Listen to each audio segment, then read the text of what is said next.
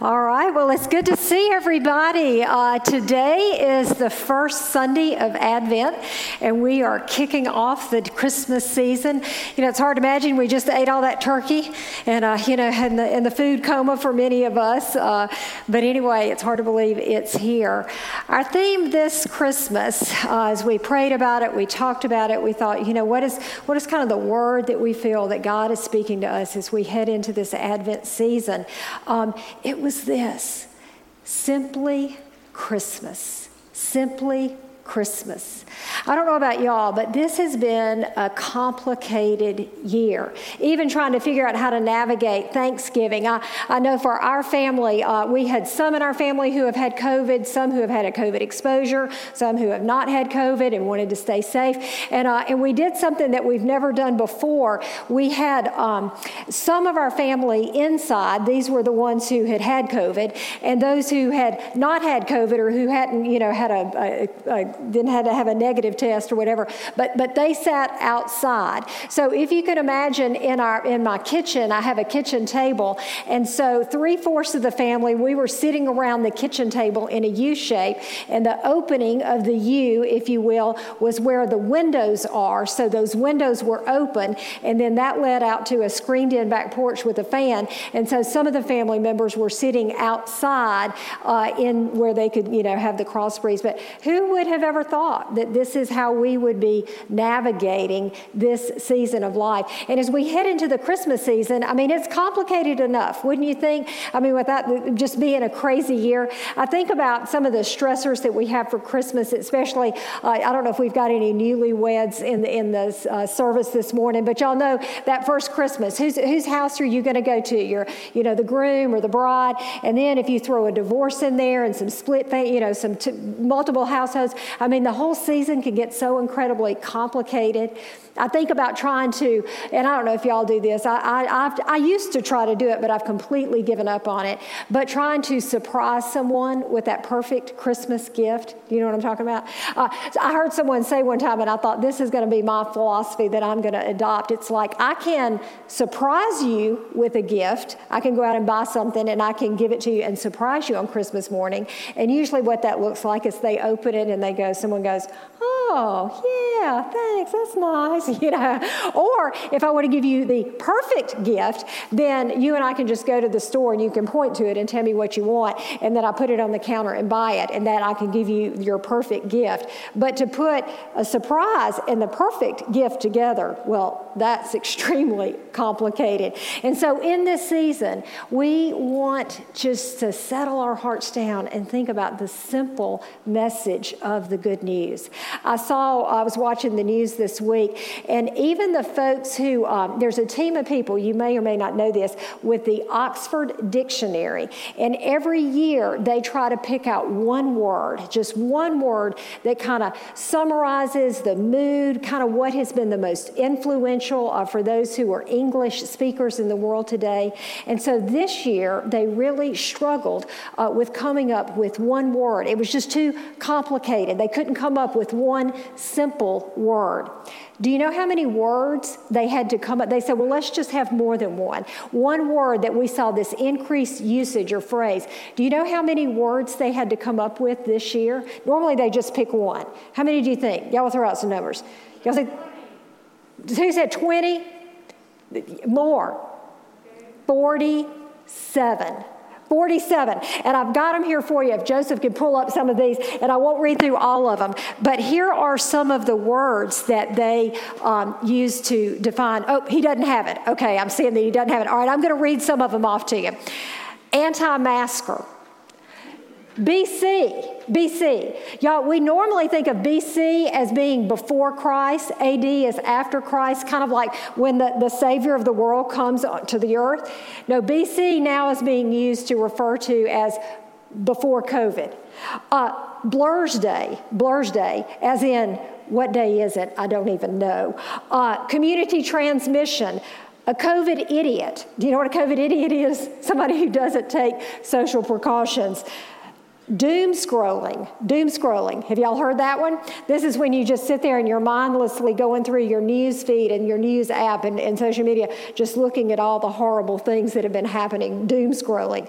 Flattening the curve, furlough, lockdown, mail-in, pandemic, PPE. Who knew what that word was before? Maybe some physicians and doctors. Self-isolate, unmute, wokeness, Zoom bombing, the list goes on and on.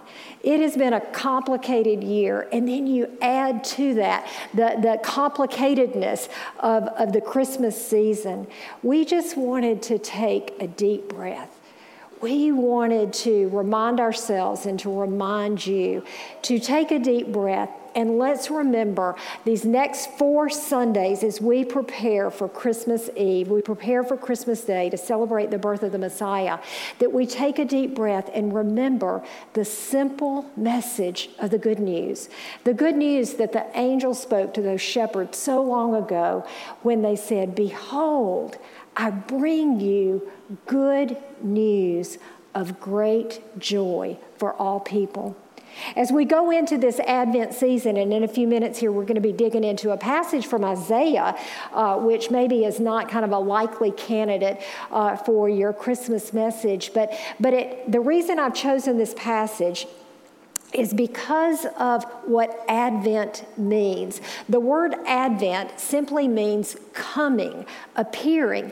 And those who created the church calendar, y'all, almost 1,500 years ago, they made a conscious decision to start the church year with Advent. So here's the thing. For those of you who mark time by looking at your calendar and you have said, I can't wait for 2020 to be over. I can't wait for 2021 to get here. I want to put this year behind me. Did you know that if you're marking time by the church calendar, not the one that's on your phone, today is New Year's Day. Today is the first day of the year in the Christian calendar, because those who created this calendar knew that there would be a time when our world was so crazy, our world was so complicated, our world felt so unsettled, when we needed a fresh start, a new start, a clean start, a simple start, and to begin our year afresh and anew with the God of the universe who sets everything right in its time. Today we are looking at a passage from Isaiah. And Isaiah is a prophet, and he preached and he prophesied to the people of Israel kind of during 2 time frames. Most scholars think that there are actually there's more than one author of Isaiah, and there's a lot of debate about that, so I won't get into it. But the bottom line is Isaiah prophesied to the people of God before they were taken away in captivity to Babylon, warning them of their sin, warning them of impending judgment. Then while they are in captivity and coming out, he is warning them to set their hearts aright, to not embrace the pagan practices, the idol worship that they had been exposed to while living in Babylon. But mixed in all of the dire warnings and all the hard things that he says, Isaiah always gives us this message of hope and of promise, and the promise of a coming Messiah. But in the midst of that, who are we to be as we seek and strive to be Advent people, waiting people? Who are we to be? So let's start here and look at Isaiah 63:15. And I think Joseph might have this slide. I don't have this one in your bulletin for you. But Isaiah begins, and now remember, the people are in exile. They're in exile. And they are crying out to God. It is a prayer to God. And Isaiah writes, speaking for the people, "Oh God, look down from heaven and see. From your holy and glorious habitation, look down and see." Have you ever prayed that prayer? Just imagine, if you will, you're in exile, far away from God. God feels absent. Hope is gone. You're weary in the waiting. They were in Babylon for 70 years. I know they had to be weary in the waiting. And they said, "God, look down. See what we're going through. See my plight from your holy and your glorious habitation, your home. And then he asks the question, he says, where is your zeal? Where is your might? The yearning of your heart, your compassion, they're withheld from me. He feels abandoned. He feels alone. He feels that God has forgotten him, that God's promises are not coming. He is weary in the waiting. I think about the prayers that we pray, the times when we say, God, will you just look down from heaven and see? Because it seems like you're so incredibly absent right now. Lord, why did this person hurt me this bad? I'm struggling to forgive. Oh God, why did this happen? Praying for your marriage, praying for our world, praying that we would have a solid decision on who the next president of the United States is going to be. All of these things, asking God, where are you? Why are you so distant? Because I think in everything that we go through in this life, no matter how complex, complicated, unsettling it is, I think if we know and experience the everlasting arms of God wrapping us up tight, we can walk through anything. And that's what he's praying for. Lord, in the midst of our exile, where are you? You feel so distant. Please look down and see. Then we drop down to Isaiah 64:1, and he goes on and he says, oh, that you would tear open the heavens and come down. We see that his language has shifted. First, he just wants God to notice, but then he says, God, I need more than you just noticing me. We need more than you just to notice and see us here in exile. We want you to rend the heavens. Just imagine, if you will, that, God is up in the heavenly places. I have no idea what that looks like, but it was like a curtain, a piece of fabric to just rip it apart, to tear it. It was almost a kind of a violent action. He said, tear open the heavens. Come down. Come down. He said, so that the mountains will quake at your presence. All those things that are mountains, that are roadblocks, he said, let these be shaken in your very presence. As when a fire kindles the brushwood and the fire causes the water to boil. He says, let your name be known to your adversaries, so that the nations might tremble in your presence. And then he shows us what our posture is to be as we are Advent people, as we are waiting, as we are watching for the promises of God to be fulfilled. He says, when you did awesome deeds that we did not expect, you came down, the mountains quaked at your presence. He goes back and he remembers the times that God had been faithful. He remembers the times when Israel was in slavery and bondage in Egypt, and they waited on a deliverer. He remembers that here they are now in exile, waiting, watching for Messiah, a redemption, a deliverer. They are waiting and they are watching. He says, for ages past, no one has heard and no ear has perceived. No eye has seen any God besides you, who works for those who wait for him. In the same way, we wait, and that's what it means to be an Advent people. The waiting, the watching, the not giving up. Advent, there are three things that we are celebrating the coming of. One is that the coming of the Messiah to the people of God when they were in exile back in the Old Testament. The coming of the baby Jesus, which we celebrate. But also the final coming of Christ in final victory.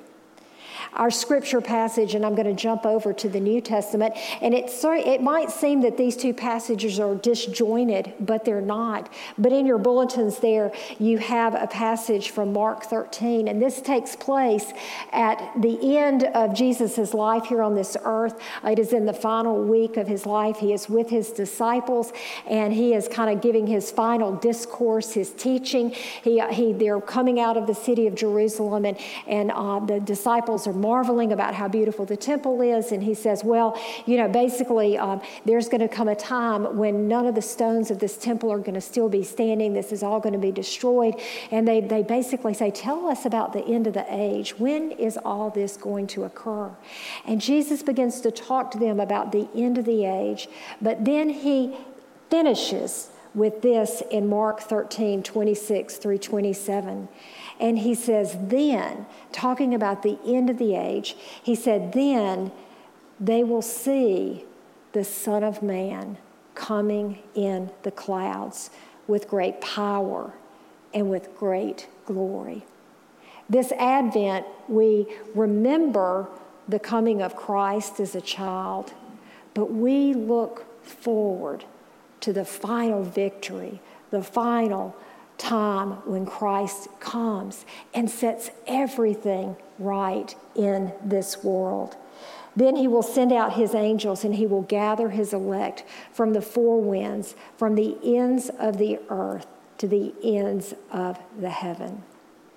We wait in final victory. We wait till that happens. But the question for you and the question of me as we try to simplify our world, simplify our lives, it's almost like I was trying to think of I don't know, just like the right movie illustration, but it's almost like there's been this shaking, or there's this swirling, and it's like you just want to have this magic wand that just all of a sudden just says, just stop, be still for a while. I just want to breathe a deep breath and kind of simplify and settle my heart. I don't know if y'all ever have that experience. But Jesus gives us just the word of what our attitude needs to be, kind of what our posture needs to be as we wait and as we watch.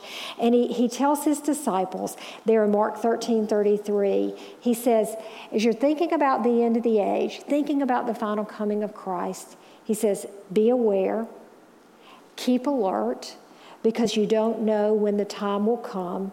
And what I say to you, I say to all, keep awake, watch, watch, watch. A few weeks ago, I was reading one of the Psalms, and I don't remember the number, which one it was, but what I remember was David was writing, and he was talking about how he gets up in the morning and he pours out his supplication before the Lord, and how he makes his cry to his God and his King, and then he says, and then I watch. I watch. I think the posture that Christ is calling us to as we simplify Christmas, as we kind of get away the clutter, the crazy, the complicatedness, is that he's calling us to be a watchful people, a people with hope, a people that are expecting his coming, his arriving. But here's the wonderful thing about Advent. It is about the arrival of Jesus, the coming of the Christ child. It is about him coming in final victory. But it's also about today. It's also about this moment in history, in time, this moment here on this first Sunday in the Christian year. Because during Advent, we are reminding to await and watch for his continual coming into your life today. That when we pray and we cry out those desperate prayers, oh God, heal my marriage, help me in my marriage. Oh Father, save my loved one. Oh Father, run after my prodigal child. Oh Father, I need a new job. Oh Father, I'm praying for this person that is so far away from you. Father, I can't handle all the chaos and the crazy. Father, please send a vaccine. All those prayers that we pray, oh God, see us. Oh God, rend the heavens and come down. That is the God that we serve, the God who is continually coming into the hearts and the lives of those who would wait and watch for him. I don't know about y'all, but Advent gives me hope. Advent gives me peace. Advent helps me to not be quite so weary in this journey that we're in right now. And this year in particular, Advent is a time when we reach back and we go all the way back to the people in exile that Isaiah was talking to. We reach forward to the final victory that Jesus was telling his disciples about in Mark. It gives us grounds us in this present moment and gives us an overarching story to help our story make sense. Because what it is all about is the simple message of Christmas, which is this: for God so loved the world that he gave his one and only Son, that whoever believes in him would not perish, but have everlasting life. It's the message that the angels gave to the shepherds. Fear not, fear not. I bring you a good story. I bring you good news and hope for all people. May we be, this Advent season, people who watch and people who wait for Christ's coming in our life today as we look forward to his final return. Imagine how that would settle you down. Imagine how that would settle your heart down, bring you peace, bring you a sense of when all the chaos is swirling around, trying to find the perfect Christmas gifts, trying to figure out how do we do a COVID Christmas, all the things. It's simply about God's love and nothing else.